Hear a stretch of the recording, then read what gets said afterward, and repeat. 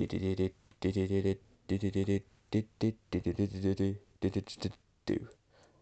wee oo. Do you wanna come with me? Do you wanna come with me? Do you wanna come with me?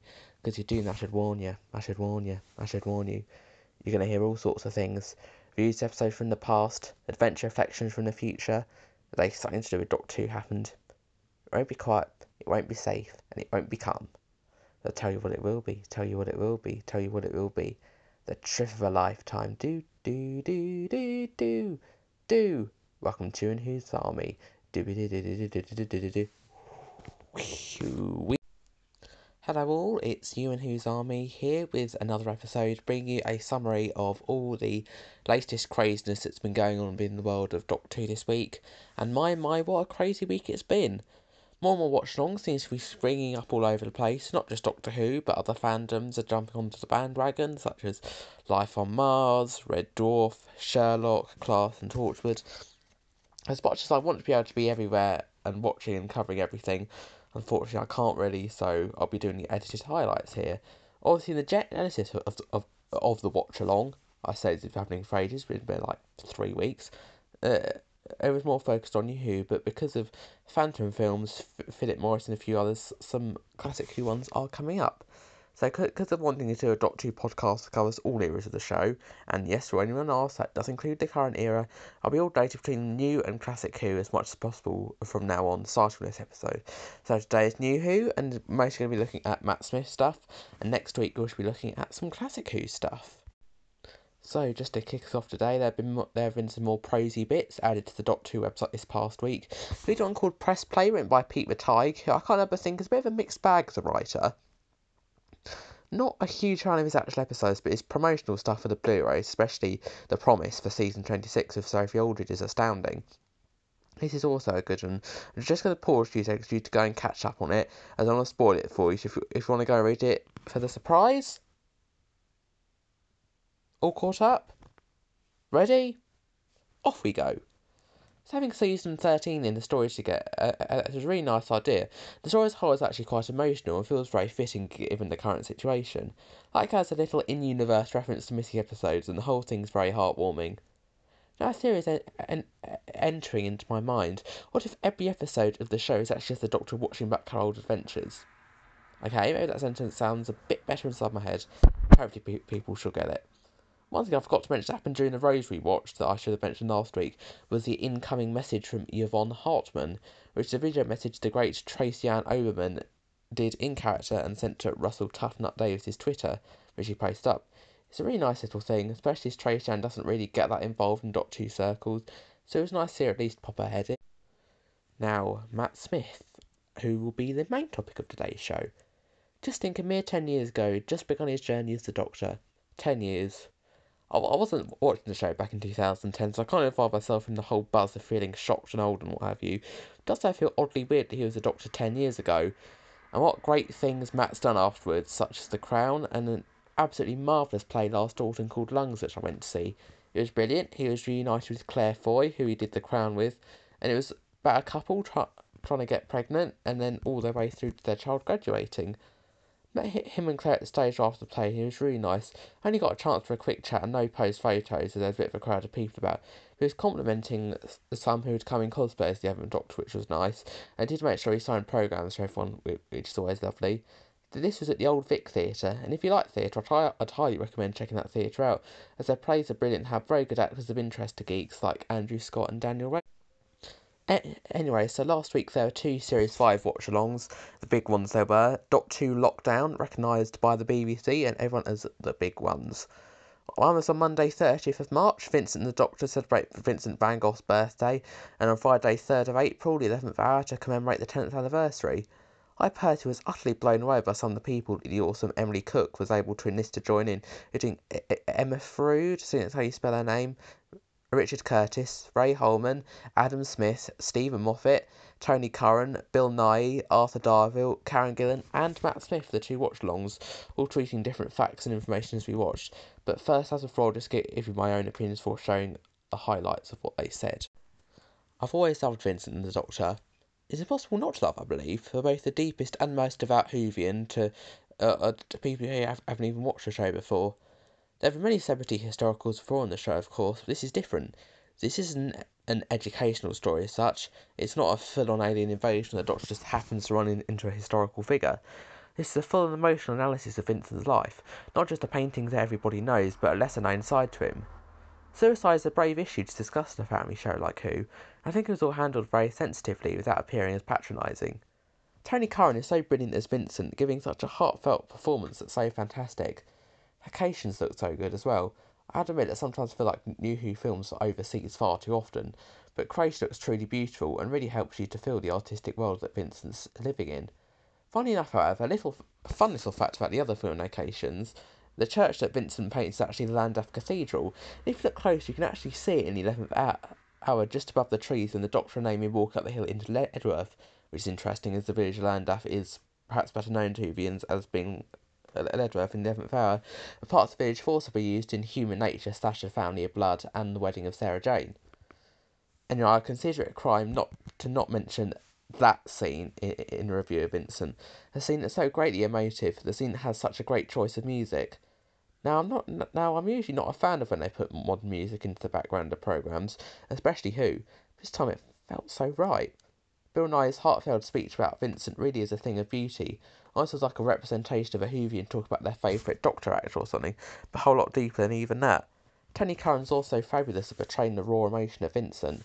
On a side note, I like to think that Dr. Black's a timeless child, but anyway, I think this is probably Karen Gillan's strongest performance as Amy in Series 5, as you get to see a different side to travelling with the Doctor than before. Truly is a beautifully flawless episode. I hope that someday Richard Curtis writes another episode, hopefully just as good as. So, just as before, I'll just sum up the more exciting bits of commentary that some of the famous people involved were tweeting in. First up, Richard Curtis, writer, and his wife Emma Frood, script editor. So we started writing this episode, we were on holiday the year before. We stuck up photos of Van Gogh pictures and waited for some ideas to come to us. It was my daughter who said, couldn't you see the monster in one of the paintings? So Tony Curran was someone who I'd seen in Red Road, in which he was terrifying. I think the casting was probably the best casting decision I was ever involved in. Anyone who's heard that Matt Smith is a nasty bastard, think again. When he brought our kids onto the set, he couldn't have been more gorgeous and doctory. He wrote that line, "What a whinger," so many times, and I suspect in the end Matt probably improvised it. The song playing his chances by Athlete, we are so grateful they let us use it, that explosion when it turns static. And here's Tony Curran, aka Vincent. During shooting, we all were in a little bar in Trogier, felt wonderfully creative and fun. Sure, Matt and Karen will tell you doing your own stunts are always fun, invisible monsters especially.